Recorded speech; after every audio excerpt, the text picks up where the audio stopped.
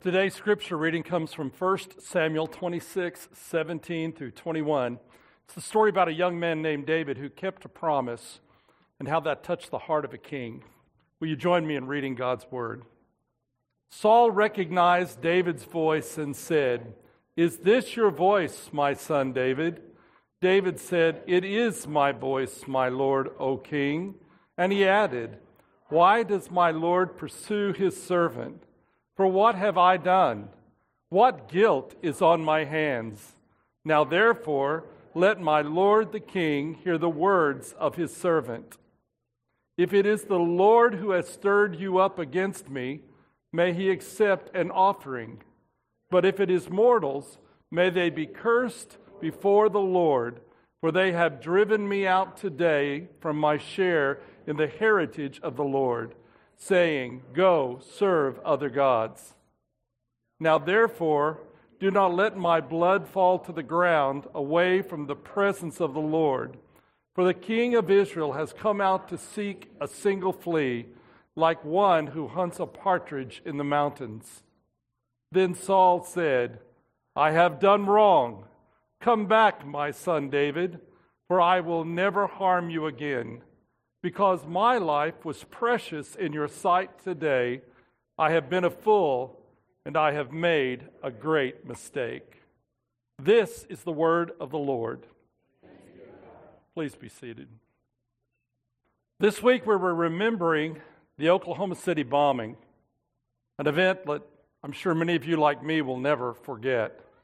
And every time this week comes up, I have to pause and sort of think about all of that again. I carry a couple of mementos from that day, keep them in my office. The first is a picture of the Alfred P. Murrah Federal Building. It's an iconic photo. It was on the front page of the New York Times. My wife's Photoshop produced this picture and the iconic photo of the firemen carrying little Bailey out of the wreckage. On this picture, there's a little inscription to my wife. It says, "To Prudy, thanks for saving us." And it's from the New York Times staff. They said that because she helped them through telling of that story, but also because she cared for them spiritually and many of the other people who were here to tell that story. The second thing I have in my office is a big chunk of granite. It was given to me by the Oklahoma City Police Department because I served as a chaplain in the Children's Triage Center, which was set up in the post office at the foot of the Murrah Federal Building during the bombing. We were there manning that post about 50 minutes after the bombing itself took place. And then afterwards, I served with notification teams, and I served on a special team where we went to notify children and grandchildren when the body of their parent or grandparent had been recovered. For weeks, I carried around in the back of my car a box of stuffed animals. And whenever we would go make one of those notifications, we would take a little stuffed animal in to give the child. It didn't help much. I learned in that process the power of words. Timothy McVeigh was stoked up in hatred and anger by words that he spoke and words that he shared with other people. Words that turned the world upside down for us in Oklahoma City, the surrounding area in those days. Words that caused great pain and suffering and even death. Imagine words so powerful that could get a guy to fill a yellow truck full of explosives, drive it in front of a building, set that bomb off right in front of a daycare center. Words have incredible power. Mark Battison, who's written the book that we're studying right now, puts it this way. I think we find ourselves at a cultural moment where our kind of political polarization, coupled with some of the racial tension, and throw in a COVID pandemic, and you get sort of the makings of declining levels of civility and just treating each other in honoring and respectful ways. That's a very kind way to put it. Right? We're feeling that pull. We're feeling that tension. It feels like sometimes the world is spinning backwards and we're being pulled away from the very foundations and roots of the things that we thought we could believe in and trust. The Lilly Foundation is the largest, most respected nonprofit foundation in the world. They commission a lot of studies. In 2022, they commissioned a study which brought us these results, not very surprising. 1/3 of Americans say they're either clinically depressed or have an anxiety disorder. 71% of Americans are angry, and 66% of Americans are fearful. That's the world we live in right now. We're feeling that stress and that struggle. In the middle of that, Mark Batterson in his book, about 3 simple words that change everything, please, sorry, and thanks, says there's something we can do. In the same way that words can lead us to hateful and horrible places, words can bring restoration. Words can bring healing. Words can help lead us to wholeness. And he talks about those 3 words, and I thought you might read along with me this morning. Let's read these words in there as he explains them together. Please. A timely please can help you unlock the rule of reciprocity for greater results. Discover the power of we is greater than me, and honor others above yourself. Please leads us back to respect. It leads us back to connecting with each other on a human basis. Now, I got to be honest, in my house, we've been working on these 3 words, please, sorry, and thanks. We're doing pretty good with please. We're doing pretty good with thanks. It's that sorry one that's kind of tough, right? So let's read what he says. Let's do this together on the word sorry. Sorry. A sincere sorry can lead you to mend broken relationships, strengthen connections through being radically vulnerable, and better understand the degrees of forgiveness. Sorry, again, connects us on that human level, helps us recognize that none of us is perfect. The apostle wrote, all have sinned and fallen short of the glory of God. We're all human. We all have weaknesses and frailties, and recognizing that in each other helps us to love and care for one another. The 3rd word he talks about is one I love. We'll talk about it next week, but let's read what he has to say. Thanks. A heartfelt thanks paves the way toward a resilient mindset of gratitude and expectancy to see God move on your behalf. It's about how we shape the world. As a therapist, I can tell you that the metaphors we use shape the way we see the world. When we speak in hateful and hard words, we see the world as hate-filled and hard. When we speak with words of kindness and compassion, we see the world as a place that has the possibility for kindness and compassion. The way we form those ideas and concepts shape every close personal relationship we have. And the amazing thing about it is God gives us the choice. We get to choose what words, what images we're going to use for the way we see the world. Mark Batterson puts it this way: like God in whose image you were created, your words create worlds. And I believe that few words resonate with more power than please, sorry, and thanks. They sing in 3-part harmony. They are the foundation of all healthy relationships, and they will determine how happy you are, and I might add, how holy you are. Now think about that for a moment. I want to be happy, right? Do you want to be happy? Yeah, you didn't seem too convinced. Do you want to be happy? Right? Right? I mean, that's what we want to be. We want to be happy and content, whatever situation we're in, the apostle wrote, right? I don't always think about wanting to be holy, but if you push me a little bit as a Christian, I'll say I do want to be holy. That is, I want to live the life that God has called me to live. Holy means to be set apart for God's purpose. I want to live the life that God calls me to live, the life that God created me to live, the life, the kind of a life that God wanted for me while I'm still in my mother's womb. And God first breathed air into my lungs and called me into life itself. I want to live that life. To do that, I have to connect with the people around me, because in our human DNA, our spiritual DNA, we're created to be relational. So Mark Batterson adds this: when those 3 words become a way of life, let's say it together. When those 3 words become a way of life, you can not only change the world with your words, you can be part of creating a new world. Now, that's powerful. To know that as you speak, you do. Last week we talked about how God used 4 little words, let there be light, the English translation. Let there be light, 4 simple words to cause the cosmos to come into being. And from the time God spoke those 4 words, universes are being created.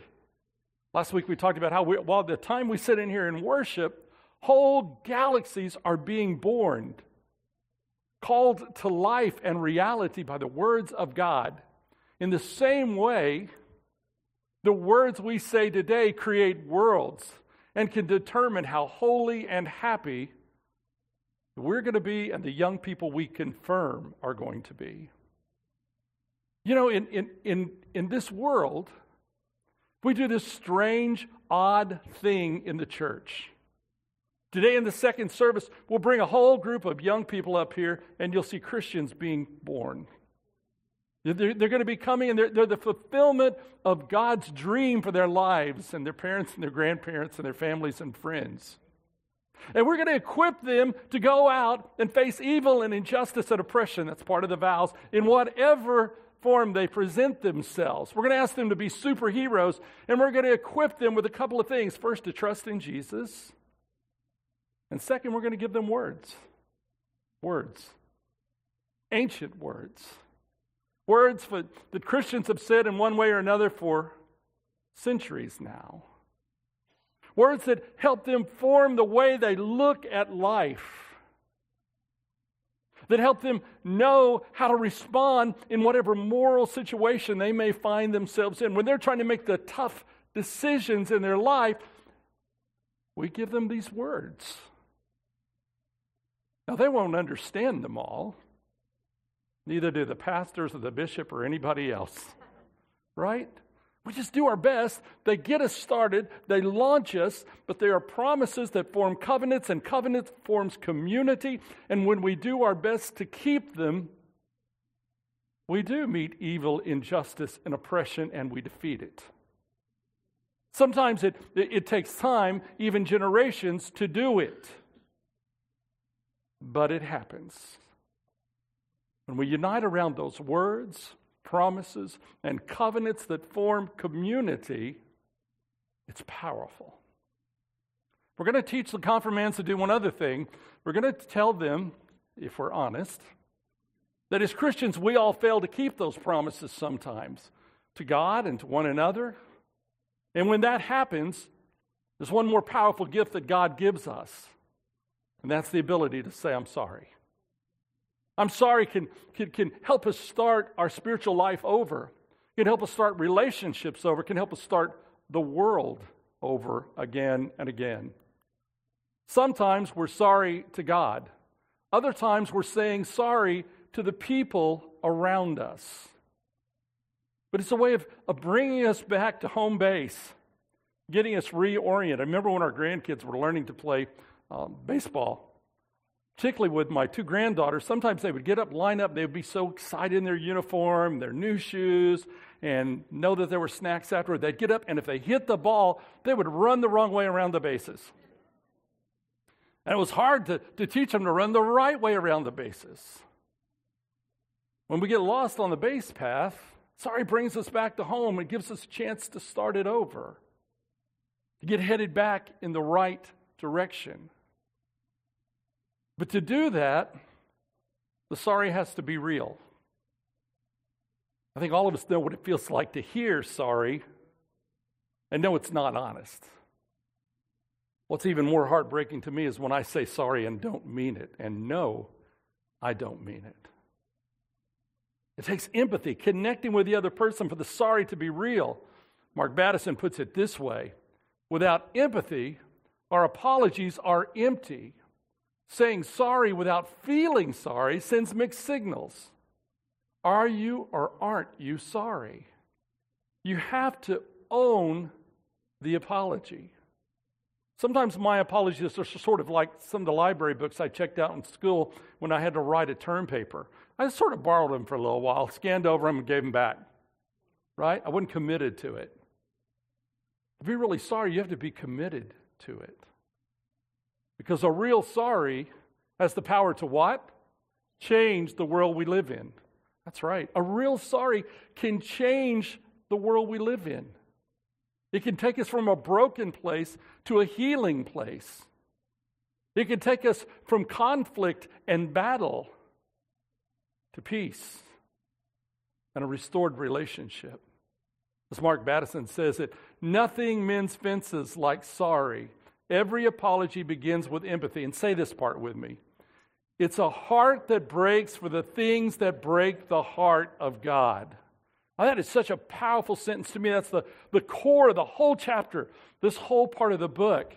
It's a heart that breaks for the things that break the heart of God. It's for me to recognize in my life that some action I've taken or some words I've spoken are heartbreaking to God. And to allow my heart to be broken as well. And to long for reconciliation and healing.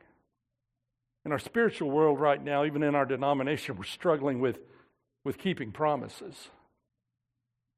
We're going to have to learn as Christians and as people who follow Jesus to say those words again. I'm sorry. To say it with empathy. And to say it recognizing that there are things we do and words we say that break the heart of God. And we can't just walk away and leave it like that.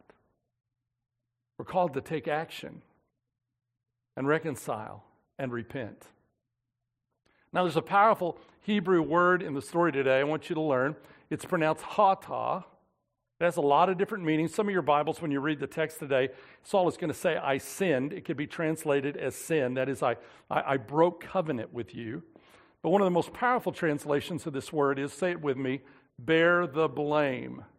When Saul apologizes today, that's what he says to David. I bear the blame. He's owning the apology. He's committing himself to it. He's saying, I really did do this. And now I need to take action to make it right. See, sorry when it's just used and thrown out there, it's not really sorry. In Sue Park's great book, a great Korean Methodist pastor, he said that the sorry really doesn't mean anything until we take action to fix what we broke. Let's remember this text together. David said to Saul, why do you listen to the words of those who say, David seeks to do you harm? This very day your eyes have seen how the Lord gave you into my hand in the cave. And some have urged me to kill you, but I spared you, I said. I will not raise my hand against my Lord, for he is the Lord's anointed. This is the beginning of today's story. David and Saul are at odds. So Saul is the king of Israel. He's the first king. He's brought these wandering tribes together and somehow formed a nation. He's the George Washington of Israel. And in his court, there's this rising star, a young man named David. And Saul, being a king, worries about who might try to take his throne away. And people whisper in his ears that David is out to get him. That David is seeking to take his throne, which is untrue. And so here the two meet. David's had the chance to kill Saul, but he hasn't. And he reminds Saul that he's there to protect Saul, actually. And he renews his promise to always guard Saul. Today we'll have these young people come up here and we'll ask them to make promises. Not just to one another, not just to us, their fellow Christians, their Christian home, but to God. Because in bringing God into those promises, we give them a kind of superpower that it helps us live out those promises when things are at their worst. That's what covenants are for. The covenants they make today, the covenant we make in marriage, the covenant we make in baptism, it's not for the easy days, the good days. We make those covenants for the bad days. It's what calls me back into the room when my wife and I don't want to speak to each other anymore. That never happens anymore, but it used to. Right? That's the power of the covenant. It's what calls me back to the church when I'm disappointed in the church. It's what calls me back into relationship with God when I feel like I've gone through a time when I couldn't hear God speaking in my life.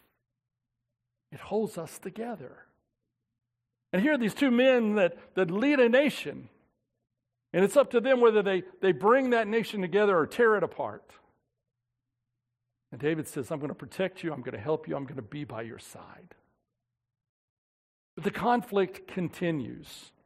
And people are whispering in Saul's ear all the time. And finally, it just all falls apart. David has an army of hundreds of men. Saul has an army of thousands of men. Saul goes out to seek David and put him to death. And one dark, dreary night, Saul sets up his camp down by the Dead Sea. It's a sad contrast between the two men. It shows where Saul's anger and rage have led him. Because sometimes in life, we forget about compassion and mercy and grace, and we're led by our anger and our rage. And when we do, where do we always end up? In the wilderness. And Saul is now this pitiful person. He set up his camp next to the Dead Sea, no fresh water. He has only the water he's carrying with him. Each soldier has their water bottle. That's all they have to live on. And in the scene painted in Scripture, he's even sleeping in the dirty, filthy road where the animals have gone, literally walked and gone. And there he lies in the middle of the night. David, on the other hand, and his men have been in the beautiful oasis of En-Gedi. When we go to Israel and you go see the oasis of En-Gedi next to the Dead Sea, it's amazing. Beautiful, fresh water everywhere, trees, plants, little animals. They've been living in paradise. It's maybe where David wrote the 23rd Psalm. And now David comes down with his scouts and he finds Saul and he sees Saul sleeping there. They're looking down on Saul in his camp, and David's men say to him, hey, let's go kill him. We could put an end to this. After all, we have an army of hundreds. He has an army of thousands. The only way we can win this thing is if we kill Saul. Let's sneak down in his camp and we'll end his life. And David takes one of his closest friends and they go down and they sneak into the camp and they come to where Saul is sleeping, the king of Israel. Saul is laid down with his spear and his water bottle there, the two most precious things he has out in the wilderness. And David's friend says to him, let me take his own spear and drive it through him, and we'll put an end to this, and we'll win, and we'll be victorious, and we'll be on top. And David says, no. I made a promise to God and a promise to Saul. And somehow today we're supposed to say to these young people and mean it. When you make that kind of a promise, even if it means your own peril, your own sacrifice, you keep it. So David picks up Saul's spear, the very spear Saul has tried to kill him with, and his water bottle, and they leave. And they go up on the hill, and they call down to the camp. And David begins to tease Saul's soldiers. What kind of guards are you? Right? Anybody can just sneak in there and kill the king? Look what I've got. And Saul sees it. And he recognizes what's happened. He's recognized that once again David could kill him, but has not. Earlier in the story, Saul had said to David, you're like a son to me, like my own child. But that language had disappeared in the middle of the conflict. And now in the dark of the night, he wakes up and realizes that once again David has kept his promise and spared his life. And I want you to think about what's happening here. This is the king. In this culture, in this world, he has absolute power. He's almost a deity, even in Israel. He's held up as holy and special and powerful and probably thought of as always right. And in this moment, he has a decision to make. He can call his men to go and capture David and his friends and kill them and continue to look kingly and powerful and strong and someone you don't dare speak against. And he can lead his nation by doing that into a bloody revolution. We're seeing that in Africa right now, how that works.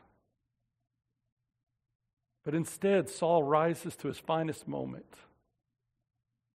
And he says the one thing he has to say to bring these two factions back together, to end the conflict between them, to put his nation and God first, and he says it. Then Saul said, read it with me, I have done wrong. That's kata. Come back, my son David, for I will never harm you again, because my life was precious in your sight today. I have been a fool and have made a great mistake. We say sorry because we live in covenant with God and others. That's the power of sorry. Because of that moment, because Saul humbles himself, and in front of his soldiers, and David's soldier says, I'm sorry, Israel is saved from a bloody revolution. It won't be very much longer that the David soldiers and Saul soldiers will be marching side by side to protect Israel from their dreaded enemies, the Philistines. They'll work together, they'll live together, they'll die together for one nation because Saul said, I'm sorry, and because David kept his promises. Our confirmands are making promises and forming covenants. We have the power to teach them that and to be examples for them as that happens in their lives. We also have another power. If we can teach them the power of sorry, then they will truly become followers of Jesus. Long years ago, when I just got out of seminary, I was at a big church here in Oklahoma City, and I was one of the ministers, or quite a few associates, and I was in charge of the sports program, and I loved sports. I loved playing on the teams. One night we were at a gym, and the church basketball team was practicing. Not a high school team, not an AAU team, okay? It's not a college team. It's not a pro team. It's the church basketball team for the church basketball league. So not real high stakes. And it's just practice. And somewhere in the middle of the practice, I started going for a rebound against another one of the ministers from our staff, and I kind of forgot my faith. You know, all those great promises you make in baptism and confirmation for pastors when we're ordained, I forgot all those promises. That whole covenant thing just went right out the door as I was trying to get that rebound, and pretty soon we were scuffling all over the floor in front of our lay people. And I remember leaving that gym that night and thinking, well, my career's over. You know, I've been out of seminary about 6 weeks, and I think I'm done. I went to the office the next morning, and I walked in the office, and I thought, oh, God, this cannot get worse. But it was. There was a letter there, a note from the guy that I had the scuffle with, the other young pastor on the staff. I thought, well, he's probably telling me he's already called the bishop, and I'm done, right? And I opened the envelope, and the first two words were, I'm sorry. And it was followed by three more words. Please forgive me. Now, I knew I was wrong. I hadn't even thought about him. And here he was apologizing and asking for reconciliation and healing. The next Wednesday night of basketball practice, he and I sat down before the team, our lay folk that we were supposed to be leading. And I think we really led for the first time when we told them about how we apologized to each other and reconciled. And that minister and I have been friends now for 40 years. In fact, when the bishop gave me a church with a big staff, I asked him to come. I said, I need you here by me, man. I need somebody I know I can trust. And he came and served with me 15 years. That's the power of sorry. That's how it can bring healing and reconciliation and can lead us to be the people that God is calling us to be. So your action step this week is very simple. I just want to invite you to practice saying, I'm sorry. Say it even when it seems silly and ridiculous. Say it over and over again. Honey, I want you to pay attention to this part, okay? No, it's for me to learn, and for each of us to learn to say, I'm sorry. And that way we change the world. Will you join me in the Lord's Prayer? Our Father, who art in heaven, hallowed be thy name. Thy kingdom come, thy will be done on earth as it is in heaven. Give us this day our daily bread, and forgive us our trespasses, as we forgive those who trespass against us. And lead us not into temptation, but deliver us from evil. For thine is the kingdom, and the power, and the glory forever. Amen.